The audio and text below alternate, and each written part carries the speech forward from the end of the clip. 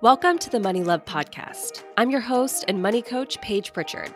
If you're ready to uplevel your results in relationship with money, you're in the right place. Each week, I give you the tools to transform your mindset, manage your emotions, and achieve results with your money you never dreamed were possible. Hi, love. Welcome to episode 97 of the Money Love Podcast. Y'all, I have another incredible guest on the show today. I am so excited for you guys to listen in on our conversation all about ADHD and how ADHD impacts your finances and also your spending habits. I cannot wait to tell you about my guest this week. She is truly fantastic. I loved talking to her. The hour that we spent together was so fun, so enlightening, so informative. Let me go ahead and tell you about today's guest. So this week I am talking to the wonderful Kristen Carter. And Kristen is an ADHD expert. She's a top podcast host, and she is an internationally recognized life coach for adults with ADHD. She has extensive experience supporting people with ADHD, which began back in 2012. And for the last 4 years, she has provided coaching and consulting to thousands of ADHD adults. ADHD isn't just a buzzword for Kristen, it's her life's work. And she started studying ADHD and its effects on adults long before it was a trendy buzzword on TikTok. And she has had the privilege of learning directly from leading psychiatrists and psychologists in the ADHD industry. Her life purpose is to help adults with ADHD accept themselves and move from point A to point B. She does this through her podcast that's called the I Have ADHD podcast. And she also has a group coaching program, which any of you with ADHD, you have to check out. That's called Focused. And I will make sure to link all of Kristen's information below. So in this episode, you guys, I have to say that I am not someone who has ADHD. I have never felt like I really struggled with the symptoms of ADHD. But this conversation was so informative and enlightening to me. And I am going to take so many things away from my conversation with Kristen that's going to help change the way that I coach and I help those of you who are struggling with ADHD, specifically with your spending habits. But in this episode, we talk about Kristen's personal journey to her being diagnosed in her younger 20s and how her diagnosis changed her life. We're going to talk about why women are diagnosed with ADHD so much later in life compared to men. We're going to talk about what the symptoms of ADHD are and how ADHD impacts your ability to manage your finances, but also how it affects your spending habits. We are going to get some steps and some mindset shifts from Kristen that those of you with ADHD can take to manage your finances in a more balanced and healthy way. We're going to tell those of you who think that you might have ADHD, but you've never gotten tested, how you can get that evaluated for yourself. And also another common question that I get all the time from you guys is we're going to talk about how you can support someone in your life who has ADHD, who is struggling with your finances, and how you can be a supportive spouse, friend, coworker for them. Even if you do not have ADHD, you guys, I highly, highly encourage you to listen to this episode because even if you don't have it, there is someone in your life who does, and someone in your life who I know would greatly appreciate you taking the time to hear this conversation and listen to it so that we can all be more informed about how ADHD impacts us in so many ways, especially with our finances. So without further ado, let's jump into the episode with Kristen Carter. All right, Kristen, welcome to the show. I am so excited to have you on this week and talk all about ADHD. You are the perfect girl for this conversation. So I'm so excited just to dive in. Hey, Paige, thanks so much for having me. I'm really happy to be here. Okay, well, let's start here. Tell everyone who doesn't know you or know about you, just tell us all about Kristen. Tell us your background, your story, and how you got into this work of being an ADHD coach. Amazing. Yeah. So my name is Kristen Carter. I have ADHD and I've been working in the ADHD space for about 10 years. I started working with students who struggled in school, and many of those students had ADHD. And I kind of realized that I would attract a lot of families who have ADHD. So that was really interesting. Around 2018, I found coaching. It completely changed my life. And I started incorporating coaching skills into the work that I was doing with my students, and eventually just really felt led to coach adults with ADHD because it's a really underserved community, especially, that was only a couple years ago, but it was not trending on TikTok at the time. And many people did not know about ADHD. And so many people did not realize that adults could have ADHD. And so there was like a huge hole in the ADHD space. And so I started podcasting. I got trained as a life coach. I started coaching adults with ADHD. And turns out this is what I was always meant to do with my life. It is my life's calling. I just love it so much and feel so honored to be able to support so many people who have such amazing brains, but just need really specific support. Okay, so you have ADHD. How, if you don't mind sharing, how old were you when you were diagnosed? Were you diagnosed as a young girl, or have you always known that you had ADHD, or is this something that you kind of found out about later on in life? I was diagnosed with ADHD when I was 21 years old, which is actually quite young for a female to be diagnosed. So the median age of female diagnosis right now is about 38 years old. So most women and girls are diagnosed much later in life. So I was actually very lucky to be diagnosed so early, even though it was 21 years old. And you can talk more about that if you want to. But my story is that my dad was diagnosed in his 40s after reading Ned Hallowell's book, Driven to Distraction. And then my dad started nagging me about having ADHD, which I appreciate very much. And it took me a couple years to kind of consent to being evaluated. But when I was in college, double majoring, floundering, struggling with depression, anxiety, binge eating, just really not okay, I finally called my mom and said, Dad's been mentioning ADHD and something is going on. Like, I know that I need help. And so I was evaluated then, put on medication. It helped so much. It was kind of like a triage. If you think about like in medical terms, like when you discover that you have ADHD and you are such a mess, it is kind of like a triage situation where you just have to start with the gaping wounds. And that's really what it was. So medication was just a lifesaver for me at the time. But then I went 10 years not really understanding what it means to have ADHD other than I struggled to focus. And so I was medicated, but I wasn't really moving forward and making progress with my life. I was still struggling with not having any money ever and procrastination and really just struggling with self-motivation and just watching a lot of daytime TV, so much Live with Regis and Kelly at the time. And then the Tony Danza show, and then The View would come on, and then it would just be like the news. So I'd be like, well, I guess I got to take a shower now, So it was just like really not living into my potential. And it wasn't until I started researching ADHD because I was working with so many students who had ADHD. And then the combination of that and finding coaching, it was like the magic bullet for me, so to speak. And so I really began to thrive and reach my potential so much later in life than most people do. And that's my story. That's totally fine. I think that, there are people being diagnosed in their 50s, 60s, and 70s and feeling like they are now just beginning to reach their potential. And so I think whenever that happens for any of us, it's a beautiful thing. Let's go back because I know you mentioned this, and I do want to touch on this because I'm very curious about this. You guys couldn't see me, but when Kristen said that the average age of diagnosis for females is age 38, my jaw literally dropped because I'm just like, what? Is there a reason for that? Why is it that women are diagnosed so much later in life than men with ADHD? Obviously, I have some very strong opinions about this because obviously it's a topic that's really near and dear to my heart. So I would say this, when you think about ADHD, what do you picture?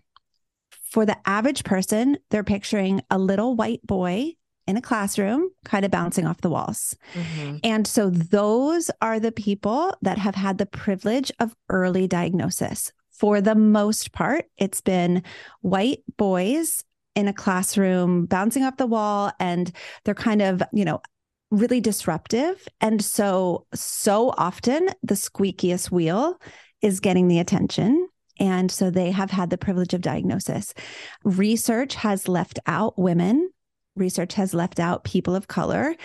And research has especially left out women of color, right? And so there is so little known about women with ADHD. And what happens usually is that females are socialized to be quiet and to be people pleasers. And so we usually can mask our symptoms really, really well.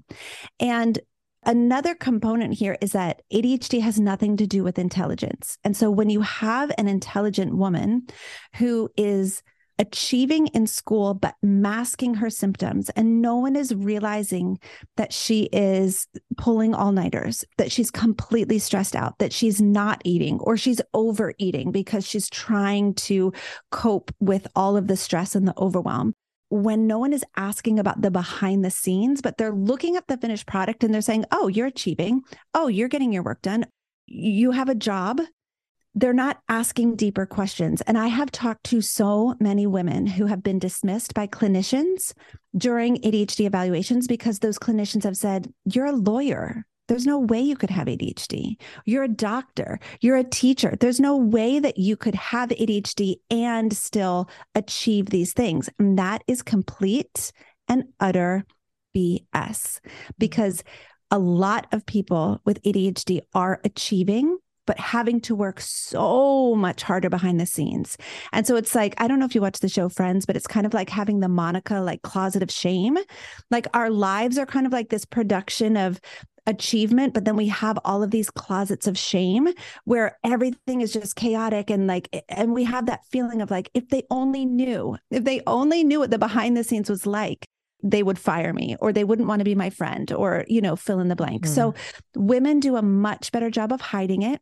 And clinicians just don't know enough about ADHD to be able to look at someone who has achieved great things and still see the chaos and read between the lines and say like, oh, you're working so much harder than you should have to work to achieve these things. So yeah, there's so much more research that needs to be done. It can be very frustrating.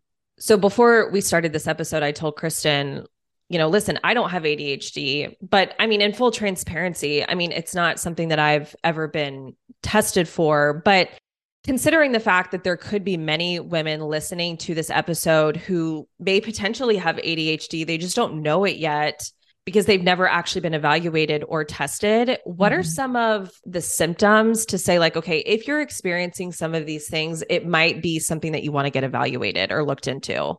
Sure. There's like the set of symptoms that's the diagnostic criteria. And then there's the set of symptoms that I love to talk about anecdotally. So let's talk first about like diagnostic criteria. So being easily distracted, being really impulsive, difficulty stopping activities or behavior, like trouble regulating yourself and stopping behavior, starting projects without looking at or following directions, lots of failure following through on things that you say you're going to do, difficulty doing things in sequential order, internal feeling of restlessness or impatience, like all of this stuff. It's actually quite a complicated diagnosis. So I feel like I kind of like lose the crowd when I start talking about the actual symptoms, because it's not just like, oh, it's these 3 simple things and like, just go talk to your doctor. It's super easy. It's quite complex and nuanced. What I like to talk about when I speak anecdotally about what it's like to have ADHD, it's essentially like you just feel like everything is chaotic. You're always living in overwhelm. You have issues with time management. You can't remember to do the things that you want to do. You're never quite feeling like you're reaching your potential. And you always just feel like you're behind. Like, how is everyone else doing this? And I just feel like crazy. I remember sitting in the classroom. This was when I was in high school. So it was prior to diagnosis. And I looked over at my friend. Her name was Bonnie. And she was writing down the homework in her planner. And I was like, I don't understand how you're doing that. You have a planner. You know where your planner is. You're writing it down. Things are color coded. You're just sitting here right now doing the thing that you're supposed to do. Meanwhile, my backpack's exploding. Can't find a pencil. No intention of writing the homework down. I'm like, oh, I'll just remember. It's no big deal. It was such a juxtaposition of her normal versus my normal. I don't remember much about my childhood, but I remember having the distinct thought of like, how does she do that? How does she just like write that down in her planner? And then I know she's just going to like do the homework tonight. Like, how does someone just do that? And I think that is really kind of encompasses a lot of what it's like to have ADHD. Is like, how do people just say they're going to do something and then do it? How do people just put something on their calendar and then follow their calendar? Like, how does that happen? I don't even understand. One of the key aspects of ADHD is that we struggle with executive functioning. And essentially that those are your skills that allow you to adult. And so a lot of people with ADHD just feel like, I just don't know how to function as an adult in the world. Silly things, quote unquote, silly, easy things are actually really hard. It's like, oh, I forgot that groceries are a thing. I forgot that laundry is a thing. I forgot that dishes are a thing, because we have an interest-based nervous system. And so we're always going to be pulled towards the things that are really interesting to us. And we're always going to be turned off by the things that we find boring. And so that is really important to understand, because it doesn't mean that you're not intelligent, and it doesn't mean that you're lazy. It just means that the more interesting, complex, nuanced, fun problems are a lot easier to solve than the really simple, boring, mundane problems. And so I'm going to run $1 million company, but I'm never going to do laundry. Right. And so we can often have a thought that's like, why can't I just be normal? Why can't I just do these simple things? And then the people around us will often think, why can't you do these easy things? What's wrong with you? Yeah. And so it's really hard to exist in the world like that. I hear that a lot with a lot of women in my community, just about, like the executive functioning that you're talking about, just making a plan for your money and sticking to it. There's so much frustration there, because they'll tell me like, why can't I just do this? It's not necessarily like figuring out the math or anything like that, because at the end of the day, it's like a third grader could do the math. It's really not that hard, but it's just this like frustration of, it feels like everyone can do this but me. Why can't I get it? What's wrong with me? And so it's like, I work with women who know that they have ADHD and they feel that frustration, but I hear that frustration all the time, especially with just managing money and coming up with a plan and saying, okay, this is a plan for my money and I'm going to execute it and I'm going to stick to it. So frustrating. Why can't I just stick to it? And why can't I do it? So as you were saying that, I was like, oh yeah, like I hear this all the time. Yeah. And I have so much empathy for people who are so well-intentioned, but who just cannot follow through. And someone with ADHD is going to have really good intentions and massive difficulty following through. And then usually what happens is just a storm of shame and self-blame and lots of self-talk around, why am I even bothering? Why am I even doing this? And like, why am I even in this program if I can't even like follow the methods? And it's like, there must be something wrong with me. I'm broken. I guess I don't belong here. And what I want to say is like, I feel that so deeply. And I want you to know that the support that you can receive, you might need to tweak it to be able to work for you, but it's so beautiful that you're giving yourself that support. And if you can figure out how to partner with your own brain in applying the support for you and not just squishing yourself into someone else's box, but taking the box and being like, this is amazing.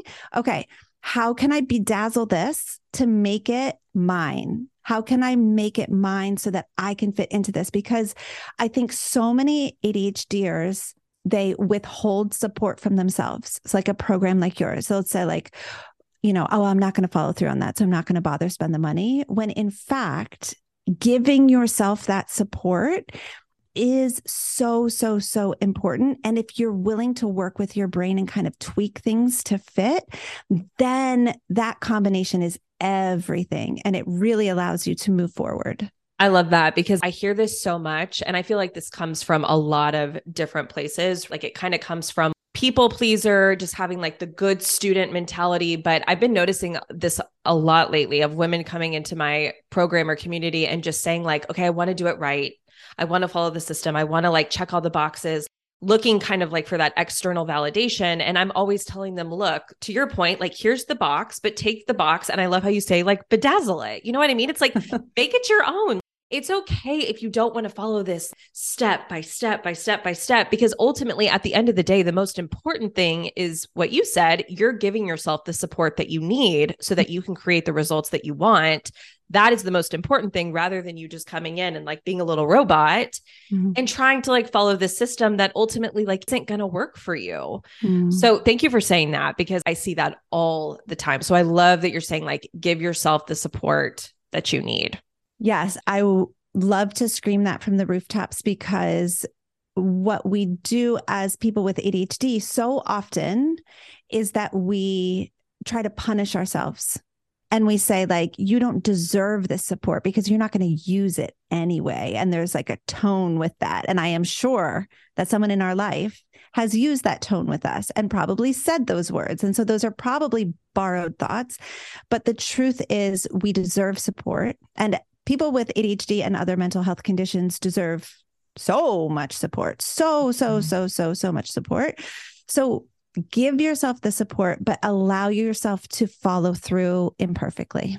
I love that. Let's start kind of like meshing ADHD with money together. You've kind of walked us through, okay, these are some of the things to look out for and just symptoms of ADHD, but how does that manifest when it comes to managing our money?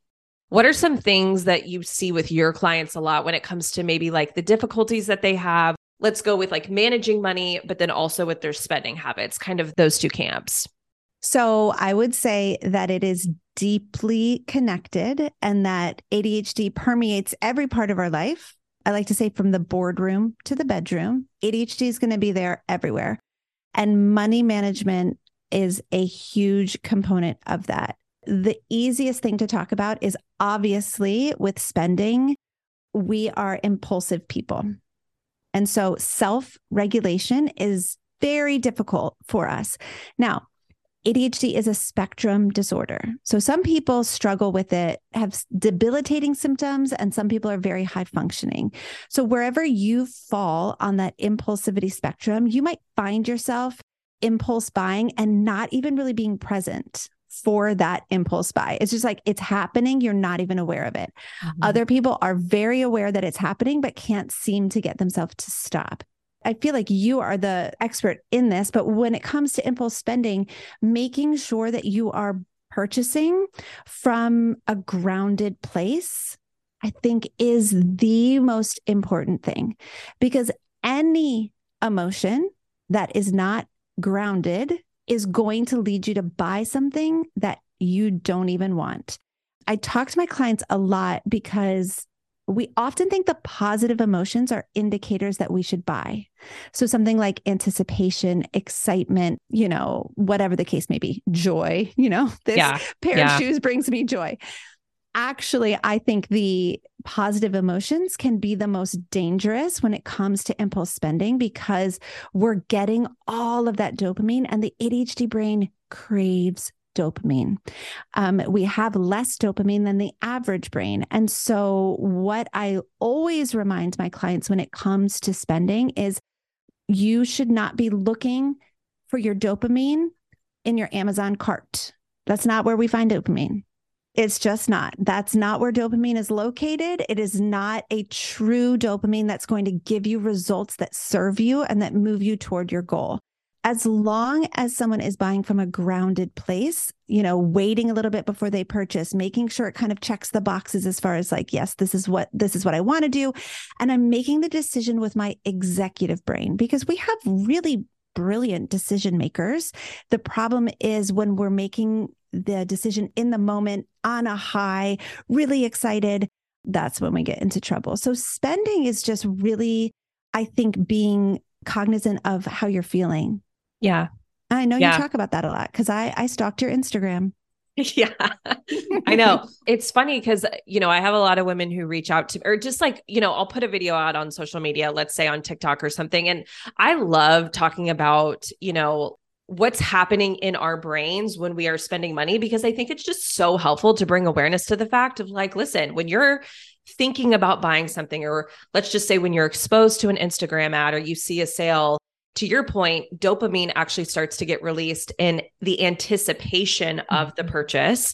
Your reward centers in your brain light up. Your brain becomes in a very emotional brain, and all of the parts of our brain, to your point, the executive functions kind of get suppressed. So I love talking about that, but yet I still have all these women in my comments who are like, yeah, but I have ADHD. So I'm always on the hunt for dopamine, or yeah, but it's like my brain craves dopamine more than like the average brain craves dopamine. And this is where I find it. And that's something I talk a lot about too. I'm like, your money isn't your form of entertainment.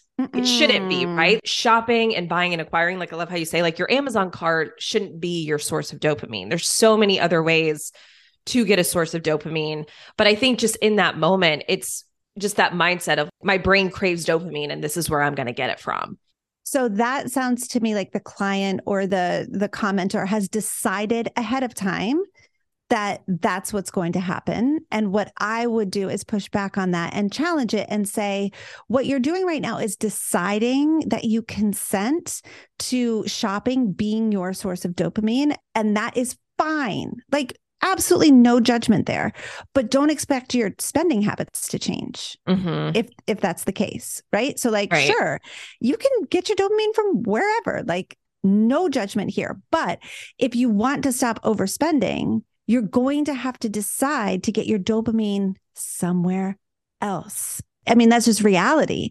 I think a big part of being a coach, I don't know if you find this to be true, is just like helping myself and my clients to live in reality, right? It's like, we don't get to use spending as our dopamine hit and stop overspending. They're not compatible. That's not realistic. It's not living in reality. That's a fantasy.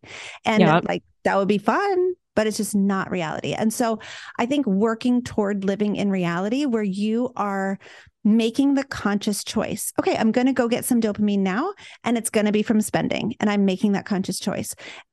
At least you're aware of the situation, right? Rather than being like, I don't know why I'm overspending. It's like, okay, let's at least start with being on the same page in reality. I think you hit the nail on the head, because it's almost like there's just this acceptance of like, oh, I have ADHD. And so therefore I will always be an impulse shopper and I will always be an overspender, because that's just how my brain is designed to work. And that's just like how it's going to be. And so I'm going to be totally honest with you. Like, before talking to you, I wasn't sure about that. I wasn't sure, like, well, is that true? Do people that have ADHD, or like, that's just going to be the reality?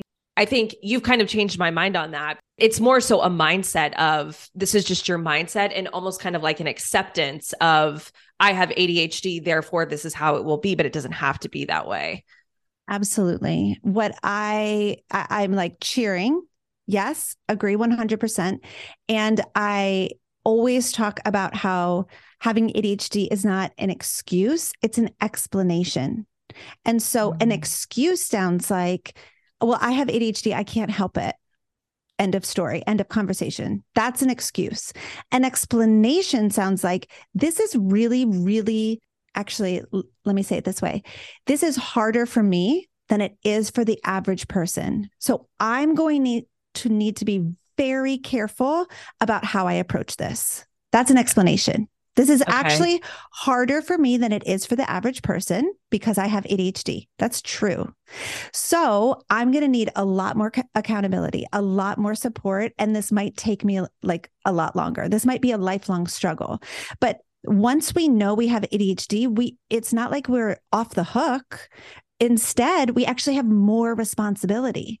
Oh, I have this thing that makes it harder for me. So I have a greater responsibility to be aware. I have a greater responsibility to make sure I have support. I have a greater responsibility to spend more time on this than the typical person does. And you know what? That's the hand that I was dealt. Do I love it? No. I do not love it. Yeah. Do I think ADHD is a gift? I do not. It makes everything so much harder. I know. And I kind of, in doing a little research for this episode, I feel like I came across, not from your page, but just on other pages, like talking about how, it's like, ooh, ADHD is your superpower and stuff like that. And I don't know, because I'm kind of like, Do people with ADHD kind of view it that way? Because I mean, to me, it's like, I don't think you have to view it as like, oh, this is my superpower. I think it's totally fine to be like, I have ADHD and, it makes things harder on me and I'm not so wild about it. But I don't think we have to view it as like, oh, this is my superpower. I mean, I get really fired up about this topic. Yeah. So fired up because I feel that it is very dismissive of the true ADHD experience to call it a superpower.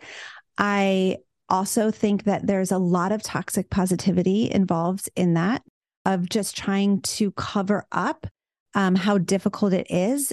I think I understand the heart behind it, really wanting to encourage people, really wanting to make people feel like their brains are not broken.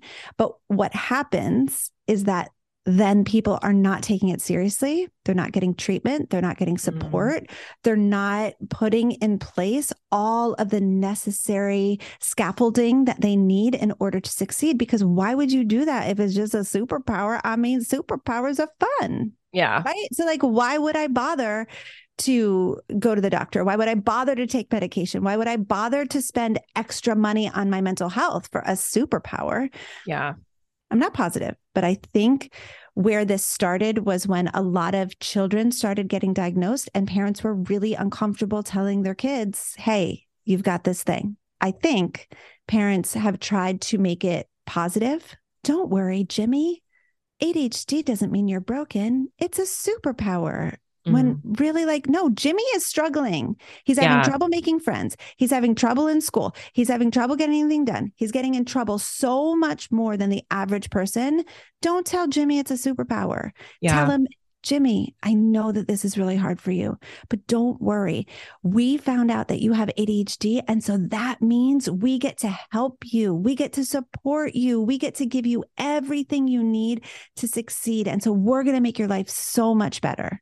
And I appreciate you saying that, because as someone who doesn't have ADHD, I feel like that's something that I've seen a lot. And I'm just kind of like, that's interesting. But I'm sure as someone who has ADHD, that has to be incredibly frustrating. And you even use the word like dismissive. And yeah, I can totally see that. So, but let's talk about with our money. Someone with ADHD, they're like, okay, I'm really struggling with the money management stuff, like creating a budget and sticking to a budget or kind of executing that plan. And then also like with the impulse spending, I know it's kind of like find a system, make it your own so that it gives you the support that you need. But what would be some of your tips and advice of someone who has ADHD that can take, let's say, more of just like a typical, like, okay, here's a budget, here's a plan, and kind of like make it their own in a way that would help someone that has ADHD?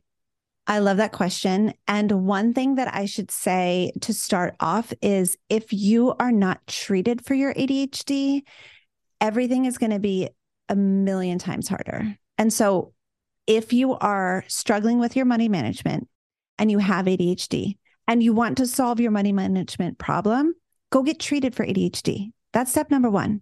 That is step number one, is like, take your ADHD seriously and treat it according to your doctor's, orders or whatever.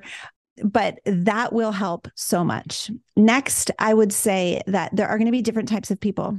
When I coach people on money, when I coach people with ADHD on money, I find that there's two types of people. There's the type of people that really love the details, really love to get into the nitty gritty of, every single dollar being accounted for. And then there's the big picture people who are just like, the nitty gritty details are so overwhelming. I cannot handle having to track like every $3 purchase. And so a big picture approach would be so much better for them. And what I love to say to people is it really doesn't matter. It doesn't matter at all. Just engage with your money over and over every day. Just engage with your money. And as a coach for adults with ADHD, that seems to be the hardest part. Is just opening up the accounts and seeing what's there, because there is so much shame. There is so much regret. There is so much blame. There's so much fear. And so all of these emotions are holding us captive, and we're not able to just open up Wells Fargo and see what the heck is happening in there, Yep. And so I just think that depending on what stage you're in, like if you're just not engaging with your accounts at all, just start there. Just hold space for yourself, join Paige's program, like make sure that there's a space for you to be able to safely engage with reality, because so many people with ADHD are not willing to engage with the reality of their money because it is too scary. And so if that's it, if that's just like for a year, I'm not doing anything but like practicing engaging with reality, beautiful. And then I would say like the next step after that, are you making more than you're spending? Can we just like track that? Like it doesn't have to be every single detail, but like in general, are you making more than you're spending? Are you able to spend within your means? And then like going in stages. Okay, we've done that for a while and we're pretty good at that. So now next step, like, are we moving money over to savings? Is my money going where I want it to go? That's a great question. Yes. Like, not that I have to track every detail, but is my money going to the things that I want it to go to? Do you see how we can move in stages here? Because if you take someone with ADHD who's totally avoidant and we try to fit them into a program that's like, hey, track every dollar, they're going to be like, and now I'm dead. Like, right. Yeah. They might do it for like 3 days, but that's it. So if it can be like a baby step thing, but even if you're in the baby step, track or whatever, I would still say be a part of a coaching program, be a part of Paige's program, but whatever it is, like be a part of a program that's going to hold space for you and that's going to remind you that money exists. Yes. Because I have a theory, ADHDers are time blind. We have a really hard time conceptualizing time. I think we're also money blind. I think we don't have any concept of money. I think that it's like, it's not really a real thing. It's like, whatever, it's all digital. And like, we don't have just numbers on a screen. It's not even real to us. We forget it exists. We don't even think about it most of the time. And so just being a part of a group that reminds you that money is a thing and like, hey, jump on this call and maybe just like open up your apps during the call. Like that's all you have to do. Those kinds of baby steps are really important.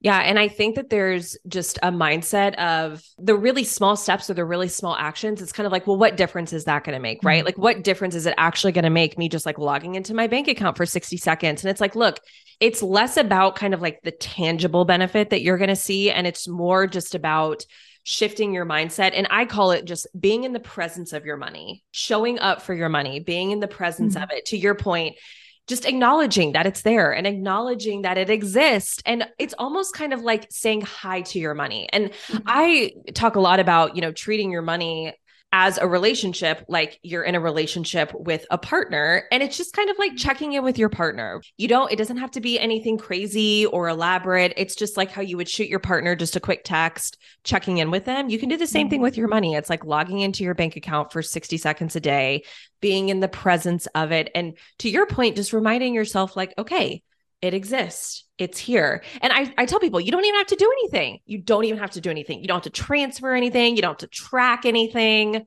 Just log in.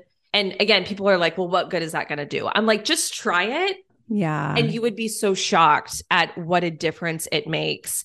Also, one thing too that I feel like really helps is, again, this is a process that you kind of build yourself up to. I love how you say like baby steps, but I feel so much with our money can be automated and really turned into a system. I always tell people, I'm like, look, like managing your money doesn't have to be this intricate, cumbersome thing that like sucks up a lot of your time. 90% of money management can be automated so that you set up the system, which does take time and effort. But then once it's set up, you just kind of like are able to take your hands off the steering wheel and just kind of let the car drive itself, which I feel would also be something really, really helpful of just like, okay, let's set up the system that's just going to run automatically in the background so that frees up your time, effort, and energy, and you don't really have to worry about it. So I love that. I would add to that when the system inevitably, when something goes wrong, when there's an overdraft, when thing was supposed to be paid and it wasn't paid, when that happens, give yourself grace, get back on the horse. I think that's where a lot of people with ADHD tap out. Oh, well, the system didn't work. Great. Just another thing that I failed at. Great. Now, I knew I wouldn't be able to do it. I knew I was broken. I knew, fill in the blank.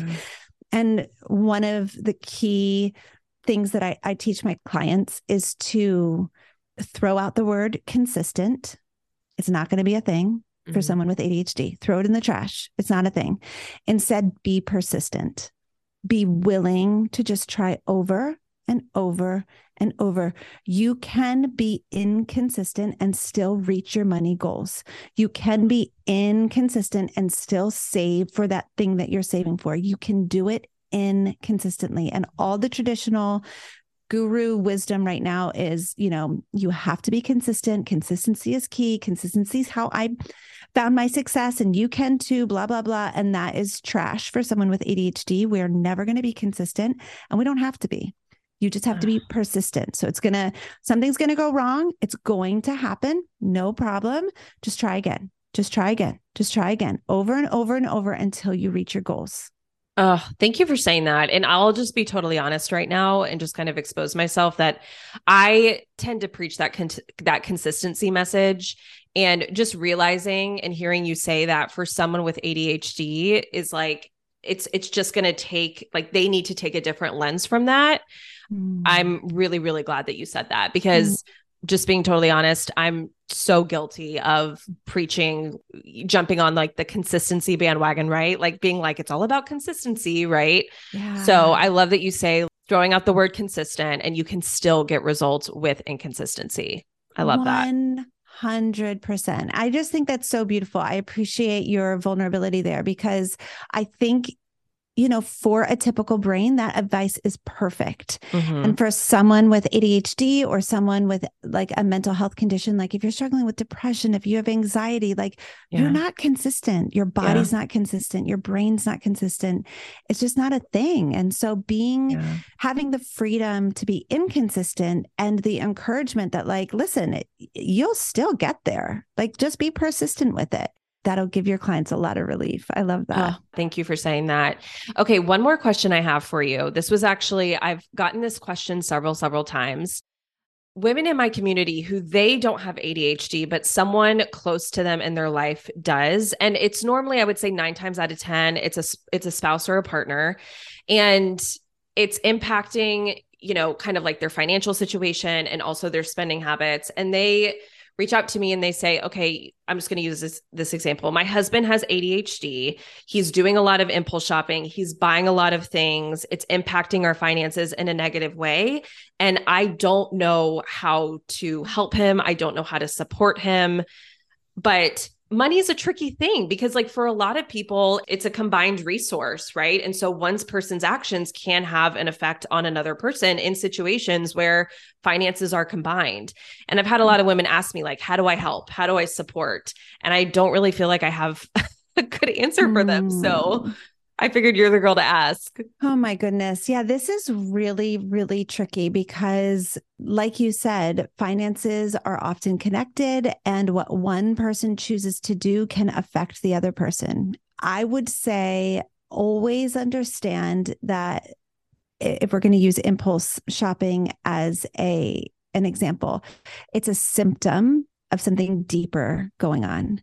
And so always encouraging your partner to have self-awareness, and always encouraging your partner, if they have ADHD, to take it seriously. And as the person with ADHD, it's hard because if I did not have ADHD, but my spouse did, and I knew everything that I knew about ADHD, I would be setting a very strict boundary of like, you have to take this seriously because it is affecting our family. It's affecting our finances. And so, if you don't take it seriously, then I'm going to have my money in a separate account. That's what I would do personally. Yeah. And I know those are strong words. Those are very, I don't know if everybody would feel comfortable, but essentially the boundary is like, I need to make sure that I am safe and taking care of like stewarding my own money the way that I feel is right. And because you have this thing happening that you're not willing to treat and take seriously, I'm going to go ahead and move my money over here. And of course, I'm still going to be contributing to the family 100%, but it's not up for your spending. It's just not available. And sometimes it's just like, that's kind of the boundary that you have to set. That's kind of like the uncomfortable boundary of having to do that. But also hard. Yeah. And it's hard. I mean, gosh, like that's so hard. I But know. also I love how you say, listen, like kind of telling your partner, I'm here for you. I support you. Like this is something that's not to be taken lightly. We need to take this seriously and we need to find, systems and solutions that are going to help you, because this is something that not only is affecting you, but it's affecting our family via our finances. I think just being a supportive partner in that way. But absolutely. And understand that if your partner is spending so much, he's feeling so much shame. They're feeling so much shame. And so making sure that you're not contributing to the shame would be really helpful. You can set boundaries. You can be clear and assertive and kind without contributing to the shame. So contributing to shame sounds like, what is wrong with you? Why don't you care about us? Why are you doing this again and again? That's just contributing to shame. But being boundaried sounds like, hey, I love you so much. I want to support you. How can we support you? And then if that support is not taken, then it's like, I love you so much. And because I love you and our family so much, I'm going to have my accounts deposited somewhere else. Yes. And it can be done without shame and without judgment, but with a lot of clarity and kindness and compassion. Yeah. I talk a lot about when it's you and a spouse or a partner, understanding that each individual, and Kristen's a LCS certified coach like I am, you guys. So she knows the model. I talk about the model all the time on the podcast, right? But I always say, we all have our own individual models, and your spouse or partner has their model that's going on. And to your point, I feel like getting to that point of curiosity and compassion rather than criticism, and understanding like they have their own model going on right now. And the spending and the impulse buying that they're doing is just something in their A line that's a result of other things that are going on in their model. And like you said, it's a symptom of a greater problem or a greater issue. And so piling on the shame and the criticism of, why can't you stop? Why can't you get it together? That's not helping the problem. And I think that that's our first go-to, is defaulting to the criticism, because we think that criticism is the most effective way to get somebody to change and to get them to do what we want them to do, which if you've ever tried that, I know, you obviously realize that it doesn't work at all. And so, like understanding, no, this is just a symptom to a greater problem. I have my model. They have their models. Let me get curious and try to figure out what is happening here and what is going on, because that will give you understanding that then you can approach the situation with compassion, but also to try to help to find a solution. So it's beautiful. Yeah. Beautiful. Well, that was so helpful. So we're going to wrap up here. And I just have to say thank you so much for your time. I know that this conversation is going to help so many women who have ADHD, or maybe even someone listening who is not yet diagnosed, that after hearing this, they're like, yeah, this maybe could be the reason that I've been struggling so much, and maybe just encourage them to get them evaluated or tested. Before we log off, can you just tell someone maybe who's in that position, if someone does want to get evaluated or tested, how would someone go about doing that? That's a great question. So it does depend on what country you're in. So I'm going to speak to just like people in America. Your family doctor can evaluate you and diagnose you if they are comfortable doing that. So if you have a doctor that you love, I would start there. Another great way to go about doing it is to see a psychologist. And some psychiatrists diagnose, some don't. But what I will say is, most clinicians do not have a full picture of what it means for an adult to have ADHD. And so if you are curious and you're thinking, maybe I have ADHD, what I would do first, before you do anything else, is go to my website and print out the symptoms. Because what you want to be able to do is have kind of some evidence of, hey, I struggle with this, and this is where I struggle with it. And so you can make notes, and you can circle them, and just make sure that you are going in pretty knowledgeable about ADHD, because please keep in mind that your clinician a typical clinicians are going to have like maybe one page in one textbook of their entire academic career that will tell them about ADHD. And it's usually going to be in the context of kids. So if you like, you're the one that's going to need to be the expert, which I know can sound intimidating. I totally understand that. I know that can feel like, well, I'm not a doctor. Like this is daunting. Yeah. I get that. But just start to like peruse the symptoms and arm yourself with that as you go into an evaluation. Okay, that's so helpful. So tell us where people can find you. You also have a program. You guys, any of you who have ADHD, you have to check out Kristen's program. It's a membership, right? Yep. Yeah. Okay, so tell us about that. Okay, great. So I have a coaching program for adults with ADHD called Focused, and I see clients from all over the world. It is the most beautiful, welcoming community. There's a combination of like courses and live classes, and it's been a wild ride. I've supported thousands of people in that program, and it's such a privilege. It's such a privilege. We just love it so much. So yeah, if you're interested in learning more about that, you can go to my website, ihaveadhd.com. Okay. And you also have a podcast, right? I do. Yes, I have a podcast. It's called the I Have ADHD podcast. And you can find that wherever you listen to your podcasts. And I like to hang out on Instagram. I'm not cool enough for TikTok. I'm not sure why, but I'm just not. So I'm at I Have ADHD podcast on Instagram. Awesome. Well, thank you, Kristen. I appreciate you being on the show. Thanks for having me. Hey, girl. If you enjoyed this episode, I want to invite you to join me in Overcoming Overspending. It's my signature program where I take you through my 3-phase approach to stop impulse shopping and overspending so that you can finally start making substantial progress with your finances.